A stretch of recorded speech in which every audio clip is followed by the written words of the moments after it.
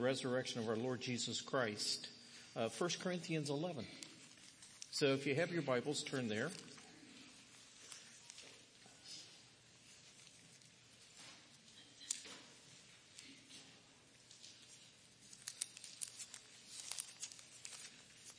We were talking this morning, Brian and I, about time. And everyone knows me. I can kind of go down some paths. And I don't quite remember there is time. Like I tell people, I'm just kind of living in light of eternity. So they don't use that as an excuse. So 1 Corinthians 11, beginning at verse 17. But in the following instructions, I do not commend you. Because when you come together, it's not for the better, but for the worse. For in the first place, when you come together as a church, I hear that there are divisions among you, and I believe it in part. For there must be factions among you in order that those who are genuine among you may be recognized. When you come together, it's not for the Lord's Supper that you eat. For in eating, each one goes his own meal. One goes hungry, another gets drunk. What? Do you not have houses to eat and drink in? Or do you despise the church of God and humiliate those who have nothing? What shall I say to you? Shall I commend you in this? No, I will not. For I received from the Lord what I also delivered to you, that the Lord Jesus on the night that he was betrayed took bread, and when he had given thanks, he broke it. And said, this is my body, which is for you. Do this in remembrance of me. And in the same way also he took the cup after supper, saying, this cup is the new covenant in my blood. Do this as often as you drink it in remembrance of me. For as often as you eat this bread and drink the cup, you proclaim the Lord's death until he comes. Whoever therefore eats the bread or drinks the cup of the Lord in an unworthy manner will be guilty concerning the body and blood of the Lord. Let a person examine himself then, and so eat of the bread and drink of the cup. For anyone who eats and drinks without discerning the body eats and drinks judgment on himself. That is why many of you are weak and ill, and some have died. But if we judge ourselves truly, we would not be judged. But when we are judged by the Lord, we are disciplined, so that we may not be condemned along with the world. So then, my brothers, when you come together to eat, eat for one another. If anyone is hungry, let him eat at home, so that when you come together, it will not be for judgment. About the other things, I will give direction when I come. Don't know if that was a spiritual thing or what there at the end. So, the Corinthians were coming together, and their purpose of coming together might have been honorable at first. The idea of we're coming and we're remembering why we are a body. It is the work of the Lord Jesus Christ himself that creates this community. And so when we come to honor what Christ has done for us in his life, death, and resurrection, it would be understandable that we would share that over the fellowship of a meal. Didn't turn out that way. Because in this potluck, those who had kept it at their table. And there were, like in any congregation, there are some who are at one end of the wealth scale, others who are at the other. Those who have and those who didn't. The sad part was, instead of sharing so that all had in common, Those who had hoarded for themselves, and those who didn't hungered. It's so sad, because here's the Son of God who had the riches of heaven determined for the sake of us who had nothing, and became just like us, so that we would be reconciled and inheritors of eternal life and all that goes with it. So Paul confronts them on that. Now, you may say, what does that really have to do with me? I think it has a lot to do with us. No, not that we have a meal whenever we observe communion. But I wonder about that phrase near the end of this passage where he talks about the whole idea of, do we honor the Lord's death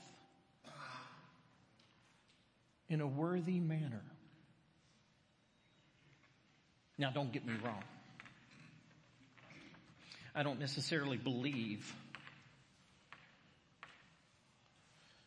that by blessing this, that it literally transforms into the blood of our Lord Jesus Christ.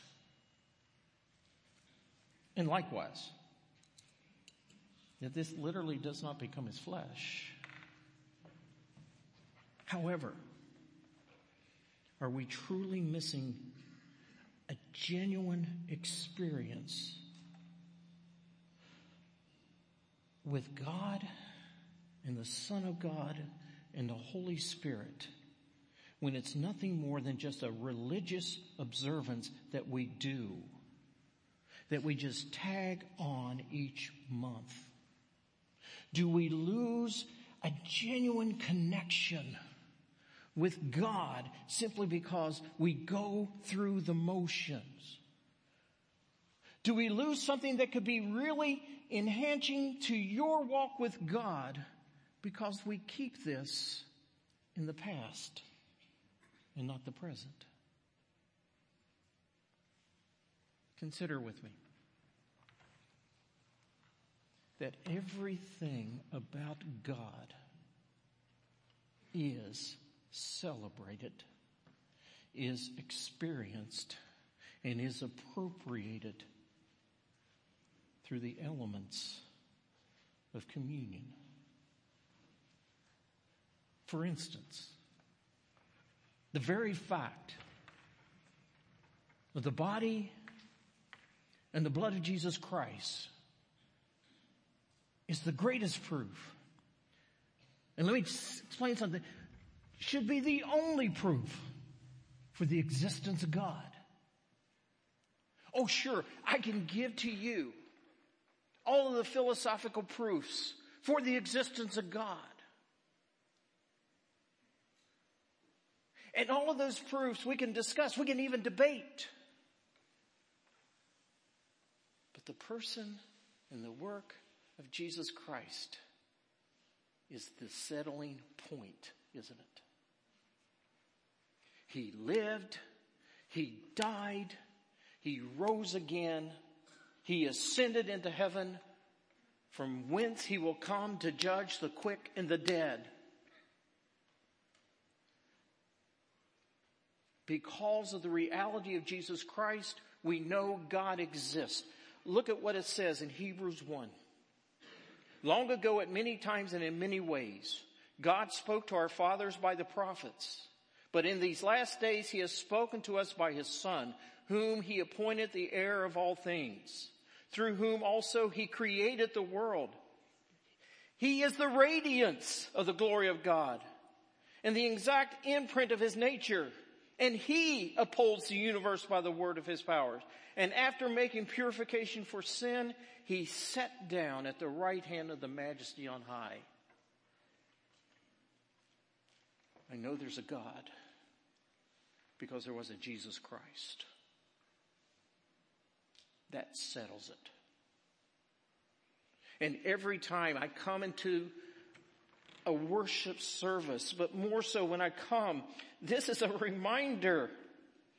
The Son of God incarnate, becoming a baby, growing to be a man, and then dying for you and me. After he made purifications for sin, completed his work here on earth, he sat down at the right hand of the Father. It is finished. Because Jesus exists, God exists.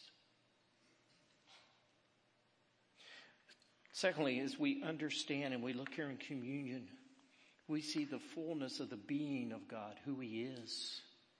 I understand completely everything about this God who exists because of what this shows me. Beginning with this, the blood, the juice, the wine that we drink reminds me God is holy. He is a holy God.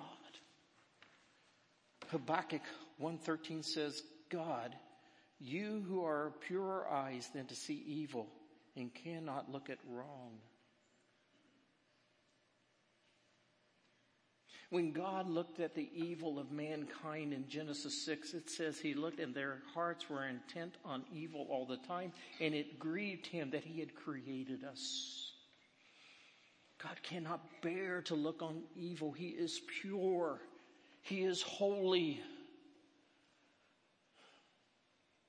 We cannot enter into his presence. It was Isaiah who said, coming into the presence of a God where the angels were singing, holy, holy, holy. He says, I come into your presence as a man with unclean lips among a people of unclean lips.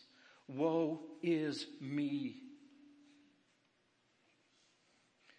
And this holy God demonstrates his holiness in his character. He is righteous. Psalm 119, 137. Righteous are you, O Lord, and right are your rules.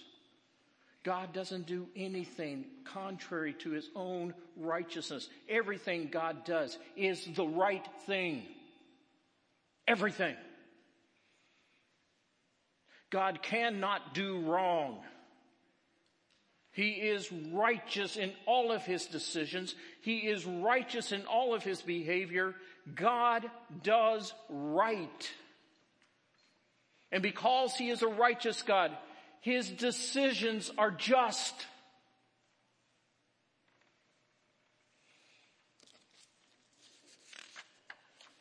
Psalm 9 verses 7 to 8 says, but the Lord sits enthroned forever.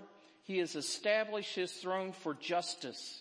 And he judges the world with righteousness. And he judges the peoples with uprightness. Here's something we're going to discover here in just a moment about this. About the body and blood of our Lord Jesus Christ. There's something we're going to discover. Is that God does not treat anyone unjustly.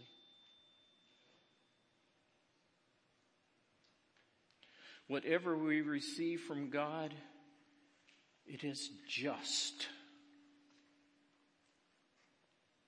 Because you see, a holy God who is righteous can only make just decisions.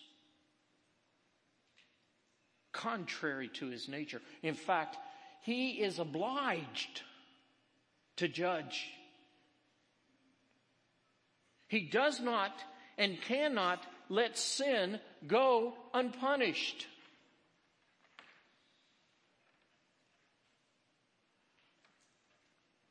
And because he's a just God, he executes wrath. In Romans 2:5, Paul says, but because of your hard and impenitent heart, you are storing up wrath for yourself on the day when God's righteous judgment will be revealed. Take you to the end of history. When in Revelation, it talks about that final day, that final moment when all mankind stands into the presence of God. And it is there that God pronounces judgment. It is there where God executes wrath. John records this and he says, "And I saw the dead, great and small, standing before the throne, and the books were opened. Then another book was opened, which is the book of life. And the dead were judged by what was written in the books according to what they had done. And if anyone's name was not found written in the book of life, he was thrown into the lake of fire."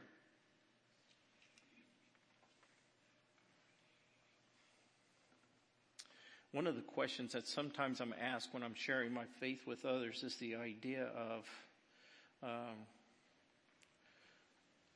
how can a loving God send someone to hell? Yeah, I heard that. Yeah, you've heard that. I've heard that a lot. What's the right answer to that? What's the right answer? The right answer is, how can a just God permit anyone in heaven? In fact, what I really tell them, I counter with this question here, or this comment.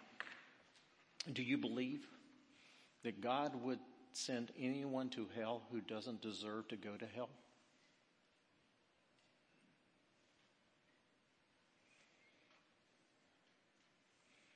You see, that's the point.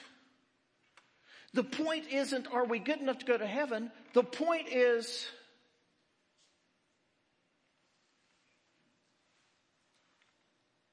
have we sinned enough to go to hell?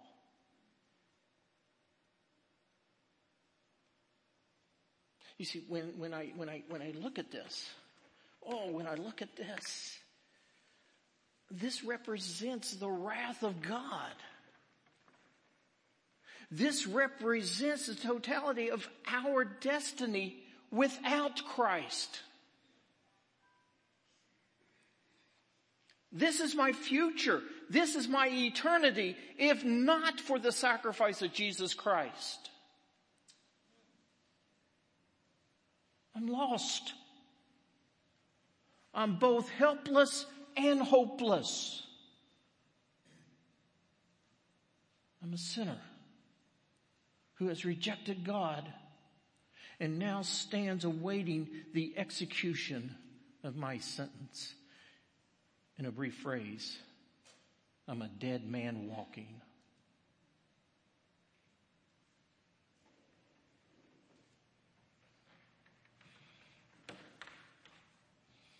However,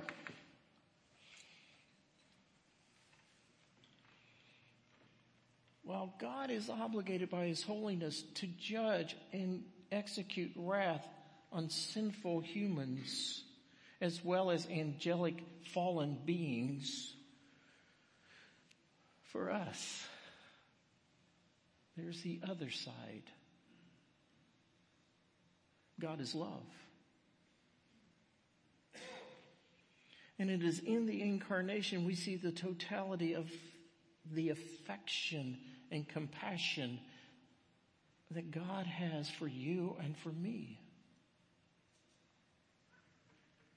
In 1 John, John writes, "So we've come to know and to believe the love that God has for us." Why? Because God is love. And whoever abides in love abides in God, and God abides in him. He is love. Just as much as he is holy on one side, he is equally loving on the other. And because he is a loving God, he is good. Oh, he is good. Psalm 107 verse 1 says, "Oh, give thanks to the Lord, for he is good, for his steadfast love endures forever." Because he is by nature love, his character is good. He can't cease to be good. Yeah. He is good, and because he is good, he does kind things. Isaiah 63:7 says, "I will tell of the kindness of the Lord and the deeds which he is pleased to be praised. According to all the Lord has done for us, yes, the many good things he has done for Israel, according to his compassion and many kindnesses." He is good. And here's the thing. He's not only kind to us, He's kind to all. Jesus says it is God who causes the sun to rise on the just and unjust, the rains to fall on the just and unjust. Why look at the birds of the air and worry about you or the flowers of the field? Does God care about the birds who are here one day and gone the next? Or the flowers in the field that are beautiful one day and burnt up in the sun the next? Oh, how much more does He care for you? And it's not just us, His followers. That's true of all humanity. He is kind. And because He is a kind God, He extends grace. Titus 3:5-7 says, He saved us, not because of works done by us in righteousness, but according to His own mercy, by the washing of regeneration and renewal of the Holy Spirit, whom He poured out on us richly through Jesus Christ our Savior, so that being justified by His grace, we might become heirs according to the hope of eternal life. Being justified by grace. I want you to consider the greatness of the love of God. First thing, I want you to take note of the love of God versus the holiness of God. The holiness of God should always be understood as being obliged. People say, why can't God just forgive? To forgive is to deny His holiness. He's obliged to be holy. And since He's obliged to be holy, wrath is only the natural outpouring of that. Obligated. But love is a choice. Do you know when this choice for your salvation took place? Of course, it was accomplished on the cross, affirmed by the resurrection. But it was designed before the creation of the world. You, me, unlike the angelic angels who fell from grace because of their sin and pride, who have not this, God chose through Jesus Christ to save your soul.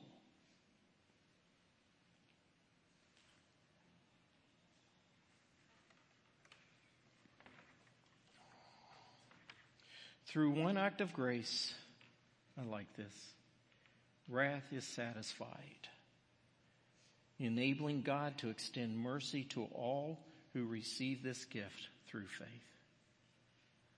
Through one act of grace, wrath is satisfied.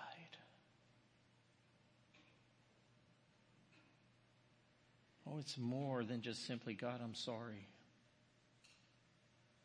It's more than looking at one side of God saying, because you love us, you must forgive us. No, no, no. Only until His wrath is satisfied can forgiveness ever be extended. That's the condition that must be made, or we are forever condemned. One who was worthy had to die in our place. And thanks be to God, it was Jesus who did.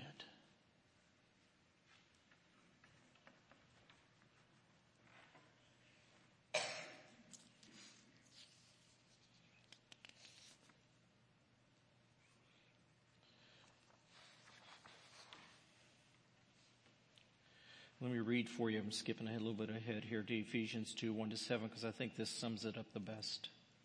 But God, being rich in mercy, because of the great love with which He loved us, even when we were dead in our trespasses, made us alive together with Christ. By grace you have been saved, and raised us up with him and seated us with him in the heavenly places in Christ Jesus, so that in the coming ages he might show the immeasurable riches of his grace and kindness towards us in Christ Jesus. Jesus Christ. That we come once a month to recognize he and he alone is the reason we have eternal life.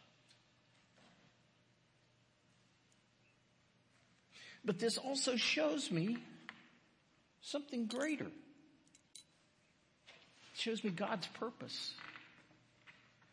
Here's something I want you to understand before I even get into this. Because some people seem to think this. That when sin happened in the garden in Genesis 3, that God had to come up with a new plan. No. The purpose of God for our salvation was already designed before the first sin. And it was more than just simply God anticipated. God, in his sovereign divine wisdom, permitted it for a greater purpose. What is that purpose? Romans 3:23-26, for all have sinned and fall short of the glory of God and are justified by his grace as a gift, through the redemption that is in Christ Jesus, whom God put forward as a propitiation by his blood, as one who would satisfy wrath, to be received by faith. This was to show God's righteousness, his holiness, because in his divine forbearance he had passed over our former sin. And it was to show his righteousness at the present time. Now here it is. So that he might be just and the justifier of the one who has faith in Jesus Christ. Let's put the two together. Let's put the two together. He is just. And in his justice, he executed his wrath on the beloved Son of God, Jesus Christ. He is the one who justifies. The Son of God who becomes the Son of Man for the very purpose to satisfy the wrath of God. And so God, the totality of who he is seen very clearly in the cup and the bread. That which brings God the greatest glory, the life, the death, and resurrection of Jesus Christ. Because in that one event, he is a God who is just and one who now justifies those who receive it by faith. But also, don't forget this, that this is more than just simply settling the penalty for sin. That God had an overarching purpose in this. Jesus met the condition that had to be made, but there is more, much more. Paul says this in Romans 5 when he says, since therefore we have now been justified by his blood, how much more shall we be saved by him from the wrath of God?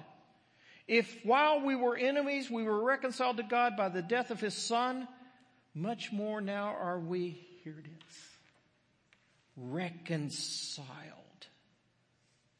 Shall we be saved by his life? More than that, we also rejoice in God through our Lord Jesus Christ, through whom we now have received reconciliation. Reconciliation. Oh, the death of Christ is much more than just simply paying a penalty so that we can just go on and live our lives the way we want. No.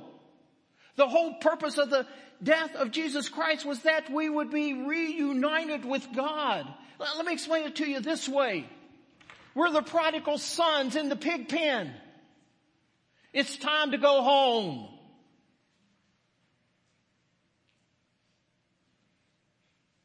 To a Father who loves us.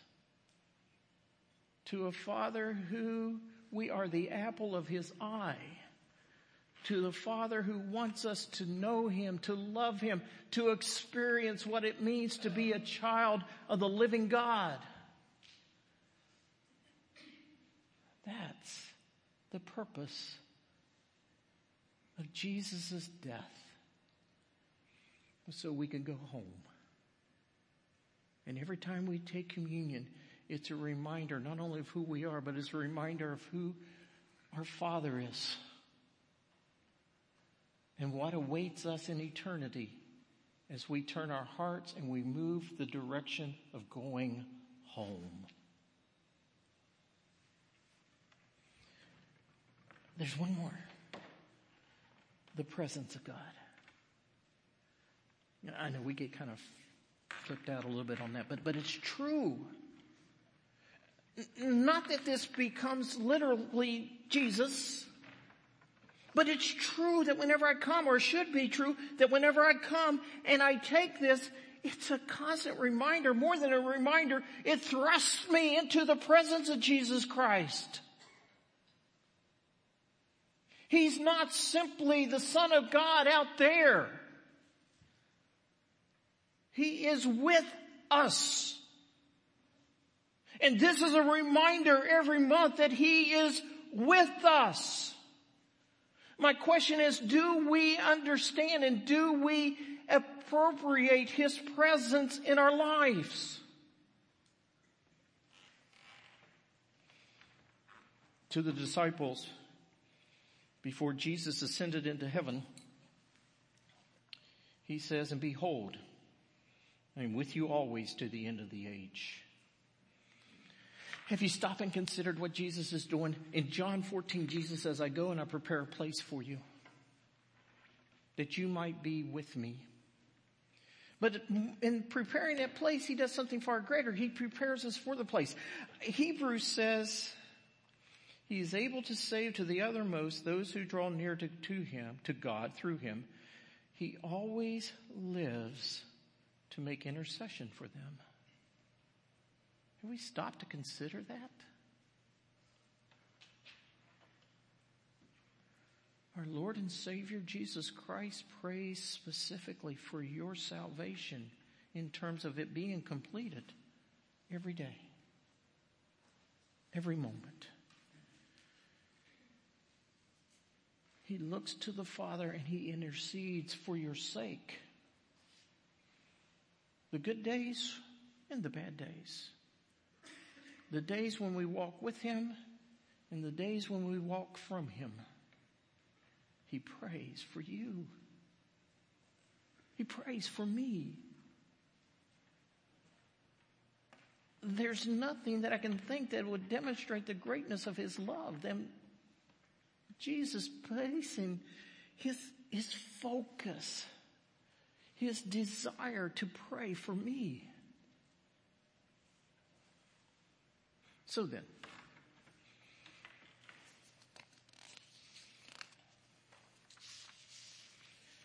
we need to remind ourselves that communion is just as much about the present as it is the past. This is a sacred thing. It's not just simply something we tag every month to make sure that we've done it. Oh, I remembered you this year or this month, Jesus. No, this is more than just a memorial. This is an encounter, or at least it should be, with the Savior who is with us now. This is the opportunity to come into His presence and deal with so many things that are taking place in my life. You see, communion is important in the presence because guess what? We still sin and need His forgiveness. And when I come, I can examine my heart, look at who I am, confess my sin, and have fellowship restored.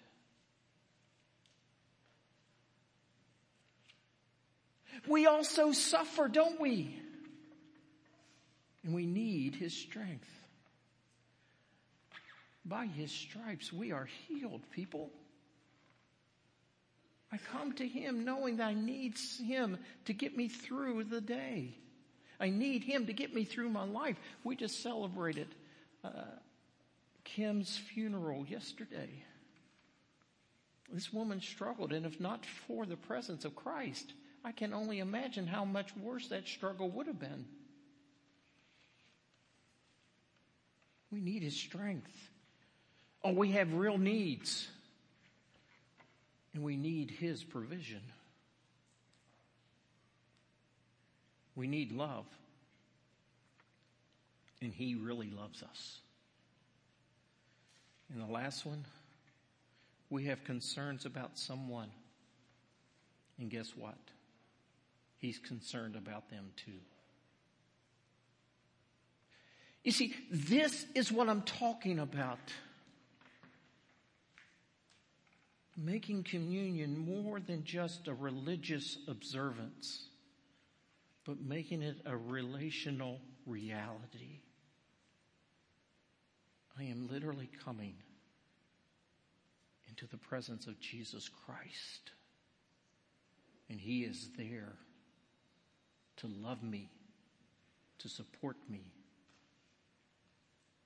to strengthen me, to provide for me. So as we prepare ourselves to come into the presence of our Lord Jesus Christ, I've asked the worship team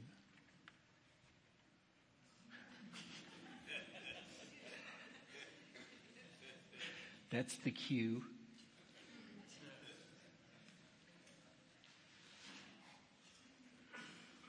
To bring us into this experience, and it is an experience.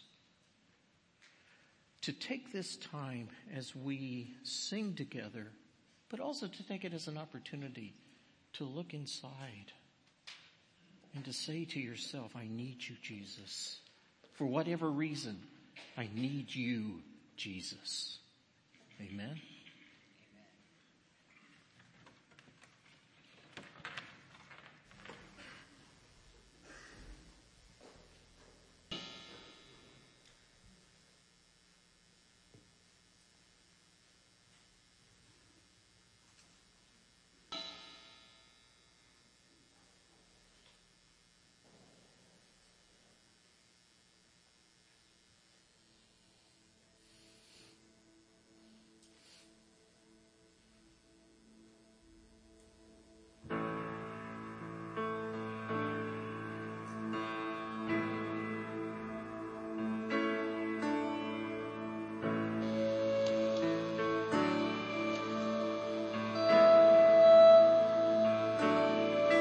Just as I am, without one plea, but that thy blood was shed for me, and that thou bidst me come to thee, O Lamb of God. I come,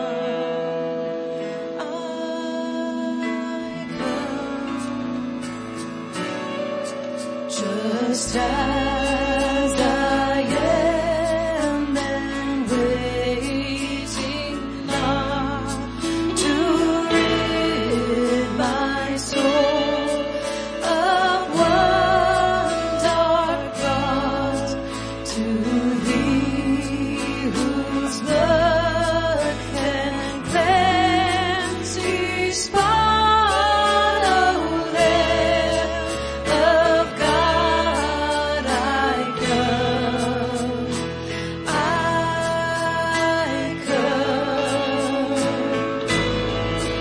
I come broken to be mended. I come wounded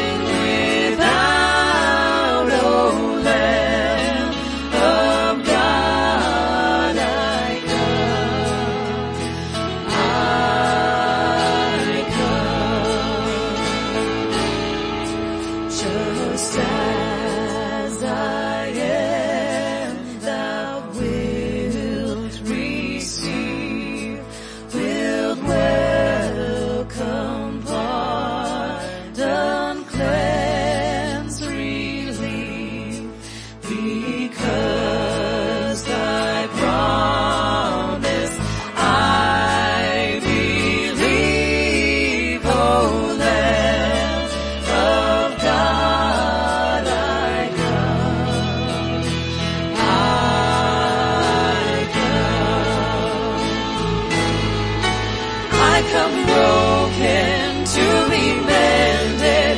I come wounded to be healed. I come desperate to be rescued. I come empty to be filled. I come guilty to be pardoned by the blood of Christ the Lamb. And I'm welcomed with open arms. Praise God, just as I am. I come broken to be mended. I come wounded to be healed. I come desperate to be rescued. I come empty to be filled. I come guilty to be pardoned by the blood of Christ the Lamb. And I'm welcomed with open arms. Praise God, just as I am. Praise God, just as I am.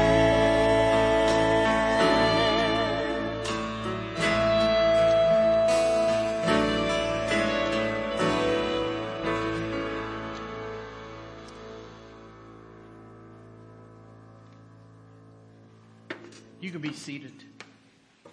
I'd like to ask the elders if they would come forward and to pass out the elements that we may celebrate and that we may come into the presence of our Lord and Savior Jesus Christ.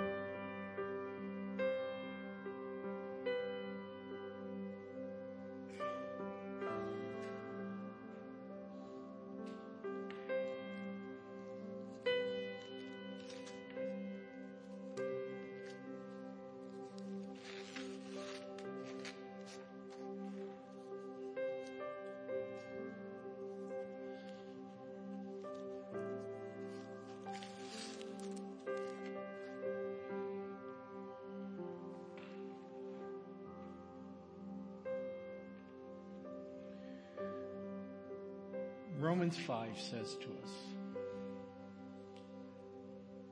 how many would know a good man who would give his life for another who is good? But God demonstrates his love for us in this. While we were still sinners, Christ died for us. Love. The incarnation of our Lord and Savior Jesus Christ, his Son of God, who becomes the Son of Man, so that God's love towards you might be fulfilled. Take and eat in remembrance of him.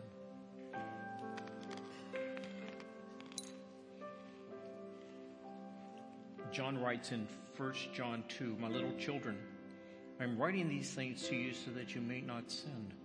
But if anyone does sin, we have an advocate with the Father, Jesus Christ, the righteous.